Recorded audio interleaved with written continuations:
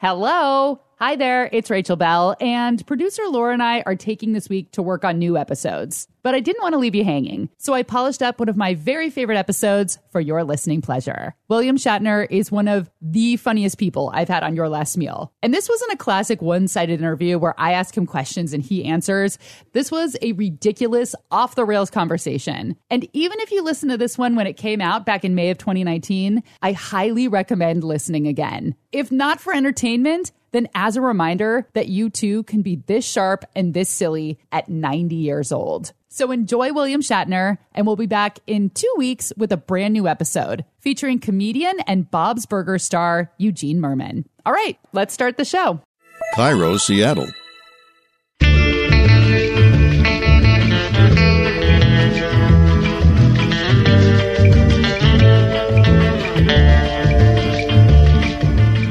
I'm Rachel Bell, and this is Your Last Meal, a show about famous people and the stories behind the foods they love most. Today on the program, actor, author, spoken word singer, horse breeder, paintball enthusiast, William Shatner. Shatner is best known for playing Captain Kirk on Star Trek. Well, before we talk about food, I want to go back to the late 1960s for that first interracial kiss between... Oh, please, you don't want to do that. You guys are in for a treat. I've never said this about a grown man before, but William Shatner is sassy. He is funny, he is sharp, and he has played so many parts in his 88 years that my finger is tired from scrolling down his IMDb. And he's still coming up with ideas for shows. He's hoping to pitch a show called MILF. Moms, I'd like to feed. Women who get pregnant get weird about their food. So maybe that is something that we would address. There is, of course, a cliche that women crave all kinds of strange things when they're pregnant. But research done by psychology professor Dr. Julia Hormis shows that the whole pickles and ice cream thing is actually a myth. It's a fascinating interview about the science and cultural influence of cravings. And have you ever had Mexican sushi before? Have you ever heard of Mexican sushi? It is a specialty of Sinaloa, Mexico, and it's actually pretty hard to track down in the United States. There is one Mexican sushi restaurant in Washington State, and I took a field trip to Sushi Nola in Kent, Washington. Inside there's chicken, shrimp, carne asada, and then you got also cream cheese. We use a lot of cream cheese and avocado. All of this is coming up. But first, my interview with the weird and wonderful William Shatner. Morning. Good morning, William Shatner. How are you?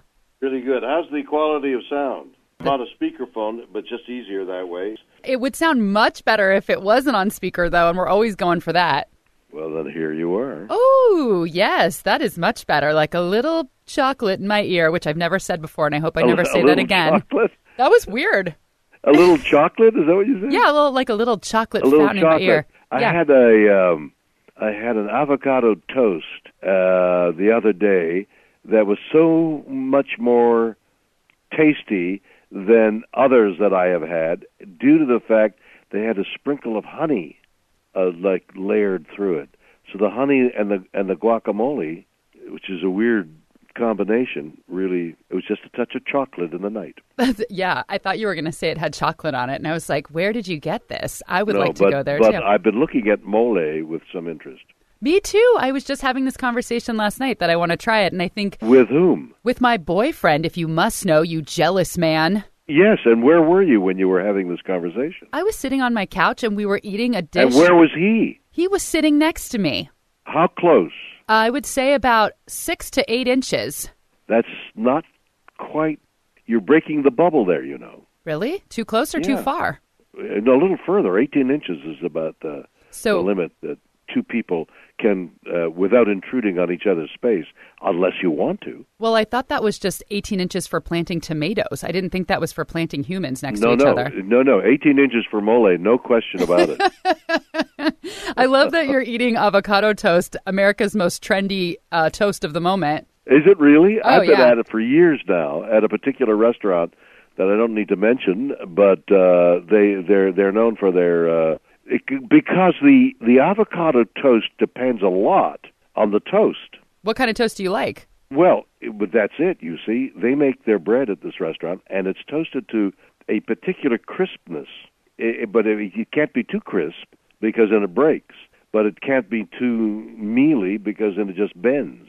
So somewhere in between is the ultimate toast with the avocado with just a hint of heat from some peppers, maybe. And then with the toast, you can't have it too toasty because then all of a sudden you've destroyed the roof of your mouth. Well, that's it. Mm-hmm. The quality of the toast, to me, is just as important as the quality of the avocado.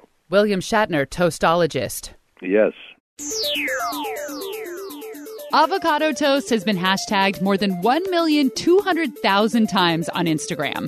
It's delicious, it's trendy, it's everywhere, and it's controversial.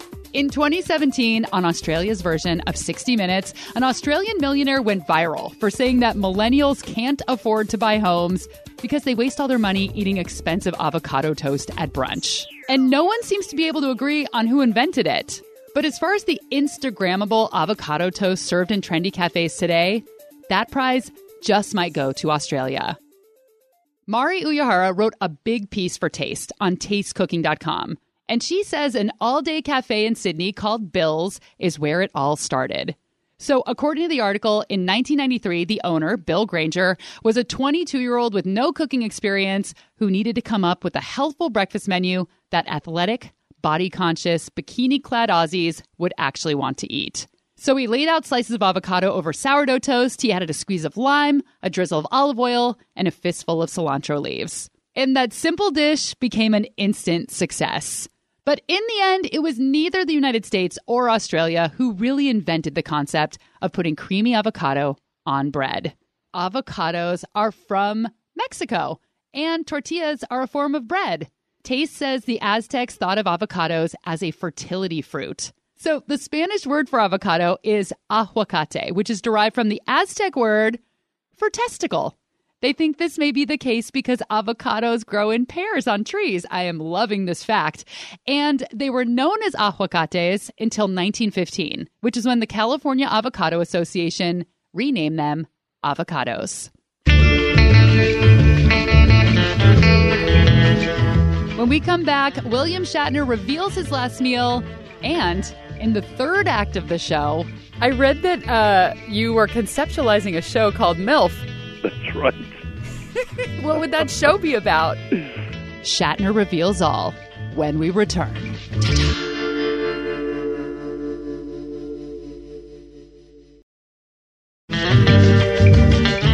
Welcome back to Your Last Meal. If you're not already subscribed, make sure you do that wherever you're listening so you never miss an episode.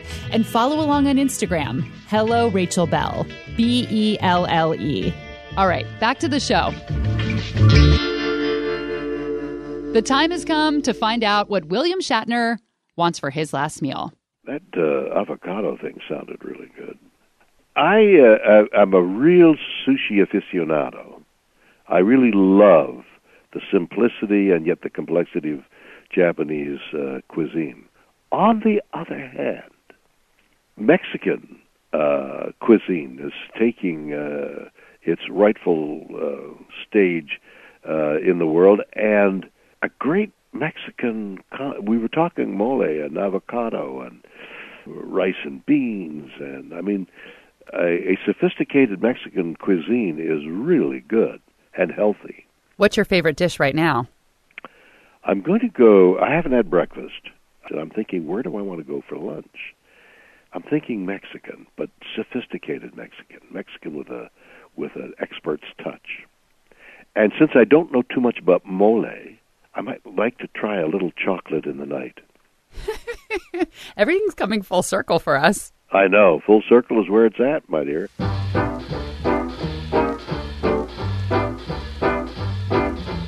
William Shatner wants sushi and Mexican food for his last meal. But we already did a mole episode.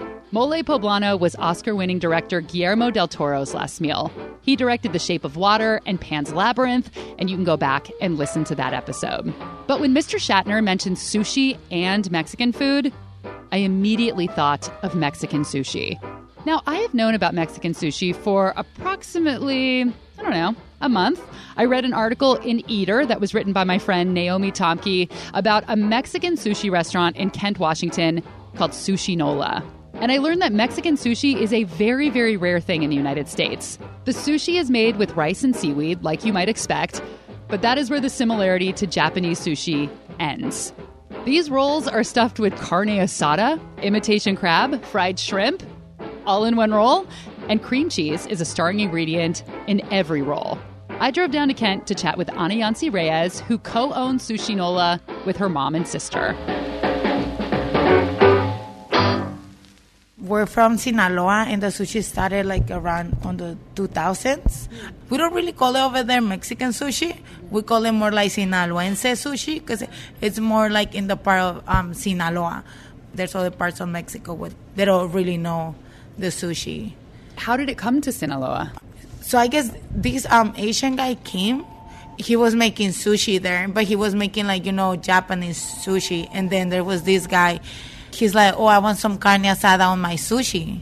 So they started putting carne asada and they're starting adding more stuff to it. And then over there, we don't really eat like raw stuff. We pretty much eat everything like fried and cooked. Yep, nothing is raw. And to really make their point, the entire roll filled with cooked ingredients is then rolled in tempura crunchies and deep fried. The thing with Mexicans, when they think about sushi, they think about raw sushi, like raw. And me, I don't eat raw either.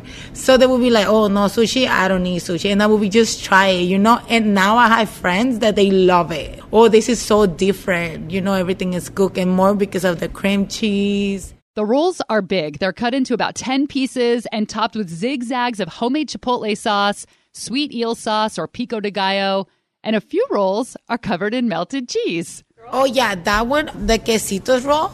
Inside, it got spicy tampico, it got avocado, and it got cream cheese. And on top, we put, like, grilled cheese. So there's just a bunch of melted cheese on the top of the rolls? Yeah, it's this one right here. What kind of cheese? We use pepper jack cheese. And what does it come with on the side? Put carrots on the side, and then the chile güerito is like this pepper, but it's not too spicy. You will grab like a bite of the sushi and then a bite of the chile. So that one's like filled with cheese and topped with cheese. So is it just kind of like melty, oozy, squishy in your mouth? Yeah. The other one that we have it out is the jalapeno roll. That one's pretty good. Inside, we got shrimp, steak, avocado, cream cheese. And then outside, we get more cream cheese, Monterey Jack cheese, bacon, and jalapeno. So you can eat with chopsticks, but my plate of sushi came with a fork, which Ana Yancy said is how most people in Sinaloa eat their sushi. And I had the cielo, mar, y tierra roll, which translates to sky, sea, and earth. So you have the chicken, which represents the sky. You have the imitation crab and the cooked shrimp, which represents the sea, and the carne asada, which represents the earth. Oh, and of course, the fourth earthly element, cream cheese. Cream cheese is everywhere. And if you ask for it, you can get the special soy dipping sauce. When you go to like the Japanese restaurants, they'll have like soy sauce, but it's too salty. So we made a new one and we use soy sauce. We put lime in it and also orange juice. It tastes really good. It is really good. The zingy lime and the slight sweetness from the orange juice really does mellow out the salty soy sauce. And the lime is almost necessary because you're trying to cut through cream cheese and meat and a deep fried crust. It actually is perfect, and I kind of want to add lime to my soy sauce from now on. But if you're looking for ginger and wasabi, you're not going to find it here. Instead, there are at least 6 different kinds of Mexican hot sauce on every table. Although Ana Yancy says Mexicans don't traditionally use hot sauce on their sushi rolls. It's there for the rest of the seafood-focused menu. They also serve fish tacos and ceviches, aguachiles, and several fish dishes native to the Sinaloan region, which is on the west coast of Mexico across the Gulf of California from Baja. Ana Yancy says most of the recipes are her mom's. We moved here like on 2017. We moved here in 2007, my mom, my sister, and I. We were also always like working on restaurants, but my mom, she's like a really good cooker. Like anything she does, it's really good. That was like always our dream, more of her, having a restaurant. Anayansi's mom and sister started by selling Mexican sushi through Facebook Marketplace. And eventually they opened their restaurant in a Kent strip mall about 1.5 years ago. So when someone comes in here and they are from Sinaloa and they finally just found you, what is their reaction when they come in? Oh, no, we have people that they're like, thank you so much for you guys to be here because we're so far away from home and you guys make it feel like we're at home. Yeah, oh yeah, they always get excited about it. Okay, so I tried one of the rolls and I was surprised that it actually tasted like sushi because it's full of all of these Mexican ingredients. I mean, it doesn't taste like raw fish, obviously, or traditional Japanese sushi, but because of the rice and the seaweed and maybe because of the tempura crumbs, it tastes more like sushi than it tastes like Mexican food. We're going to take a quick break, but when we come back, more with William Shatner. Who knows what he'll say next? Nobody knows.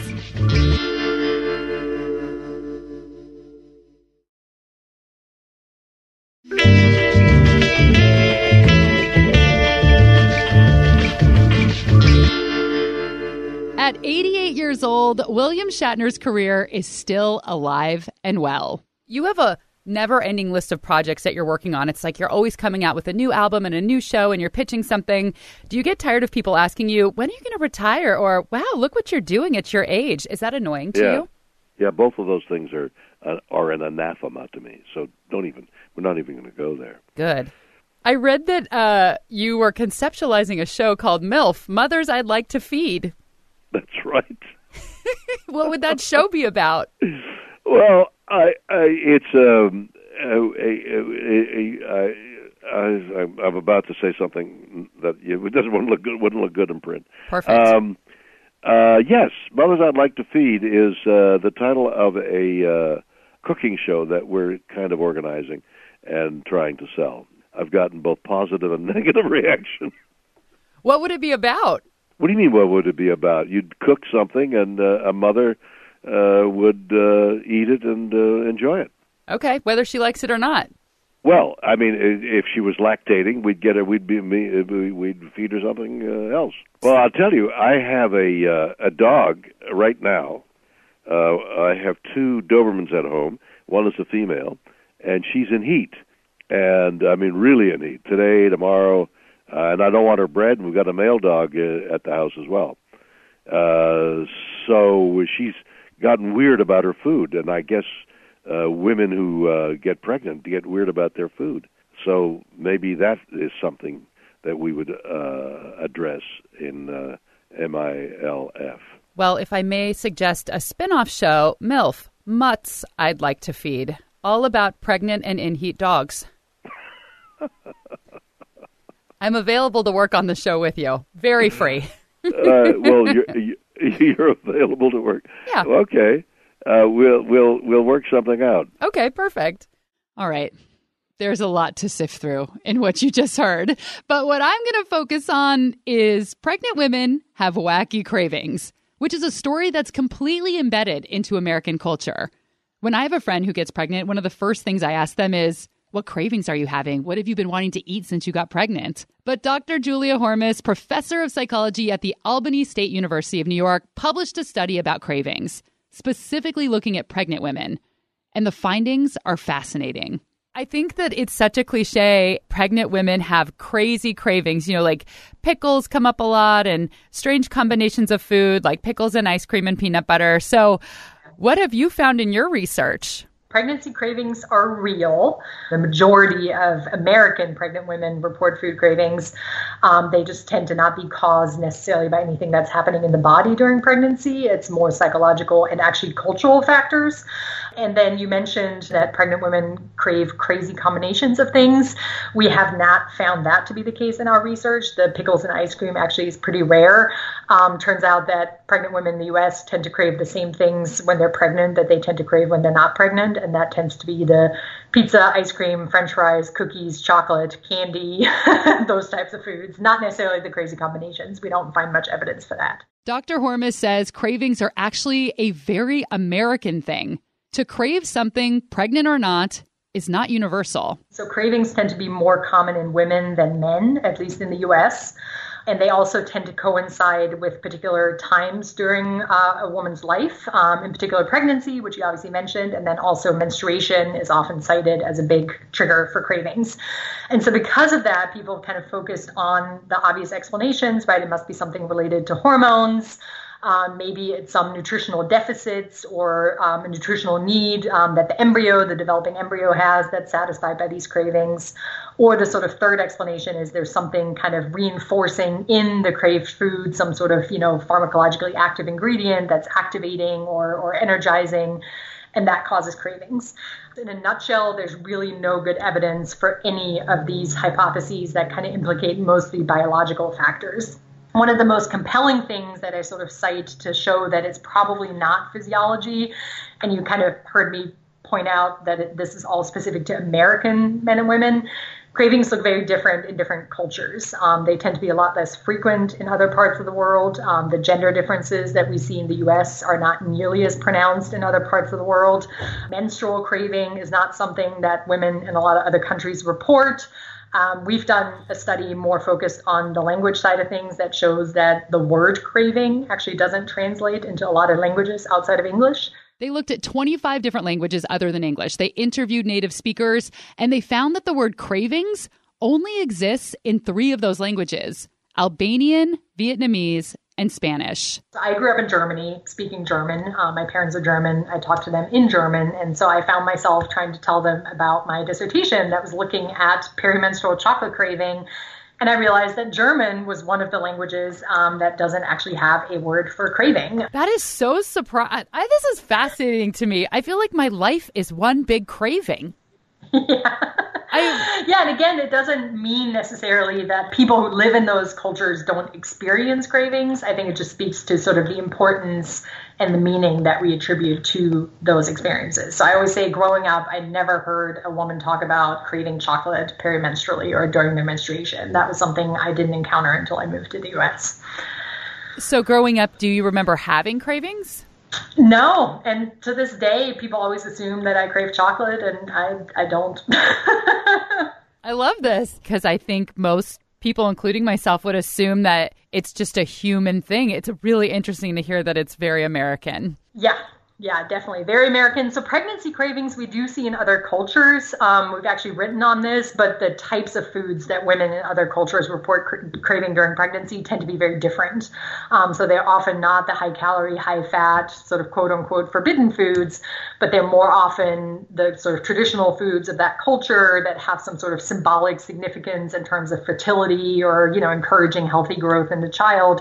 So the types of foods that women crave during pregnancy also are very strongly influenced by culture. She says American women tend to report more cravings than American men. We think the reason why we see so many cravings during menstruation and pregnancy is because there's also these kind of cultural and societal notions of when it's acceptable for women to indulge in foods that are maybe otherwise forbidden. And pregnancy certainly seems to be a time where women are almost sort of encouraged or pressured to eat for 2 or really go crazy with their cravings, and that might be why women are more likely to report cravings at that time. And then, of course, we are constantly being marketed to. American advertisements tell us what to crave. They tell us we need a big, juicy burger right now. Just saying that makes me want to have a big, juicy burger. And women are always told that they need chocolate if they had a bad day. And Dr. Hormus says a lot of pregnant women gain too much weight because they think that being pregnant is an excuse to fully indulge their cravings, to eat as much or as unhealthfully as they want. It's that whole eating for 2 thing that we've been told is okay. So her research included techniques for helping people to overcome cravings. So how do you fight against a craving? I think everybody, pregnant or not, wants to know how to get this out of their brain. Yeah. If we take that forbidden element out of it, we sort of avoid that elaboration of those thoughts, obsessing, ruminating over it. So I always tell people, if you are somebody who craves chocolate, have a piece of really high quality chocolate every day, really savor it, enjoy it, and move on with your life, as opposed to trying to stay away from it for days and weeks and then ending up kind of overeating and eating the whole bar.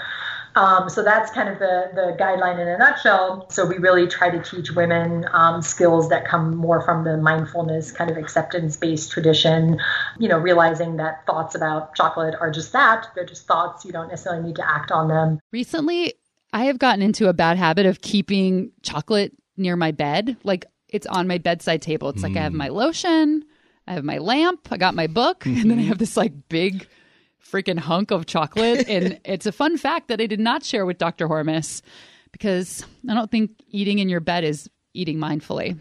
I love eating in my bed. It's one of my favorite hobbies. Back to William Shatner. He has a show on Aura TV called Brown Bag Wine Tasting. In Brown Bag Wine Tasting, I have gone out with a brown bag under my arm, a bottle of wine, and solicited anybody that I could find, mostly just people. Got a couple of guys working on the road, so we set up an interview.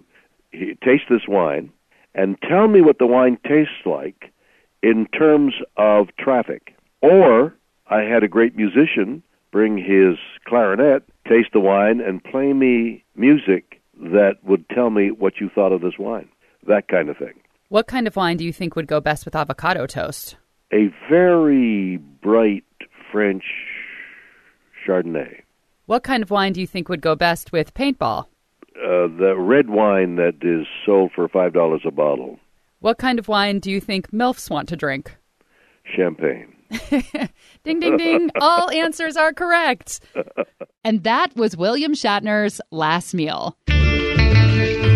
Thanks to Anayansi Reyes, co-owner of Sushi Nola in Kent, Washington. They have live music every weekend, either mariachi or norteño bands, which is native to the Sinaloa region. Go get your fill of music and big, fat, deep-fried Mexican sushi. I love mariachi. I was watching your face. I knew something was exciting you. That is very exciting. I'm going. Okay, go. Bye. Bye. And special thanks to Dr. Julia Hormus, professor of psychology at the Albany State University of New York. Don't tell her that I eat chocolate in my bed. This episode was produced by Laura Scott and me, recorded by Aaron Mason. Original theme music by Prom Queen. I'm Rachel Bell, and this is Your Last Meal.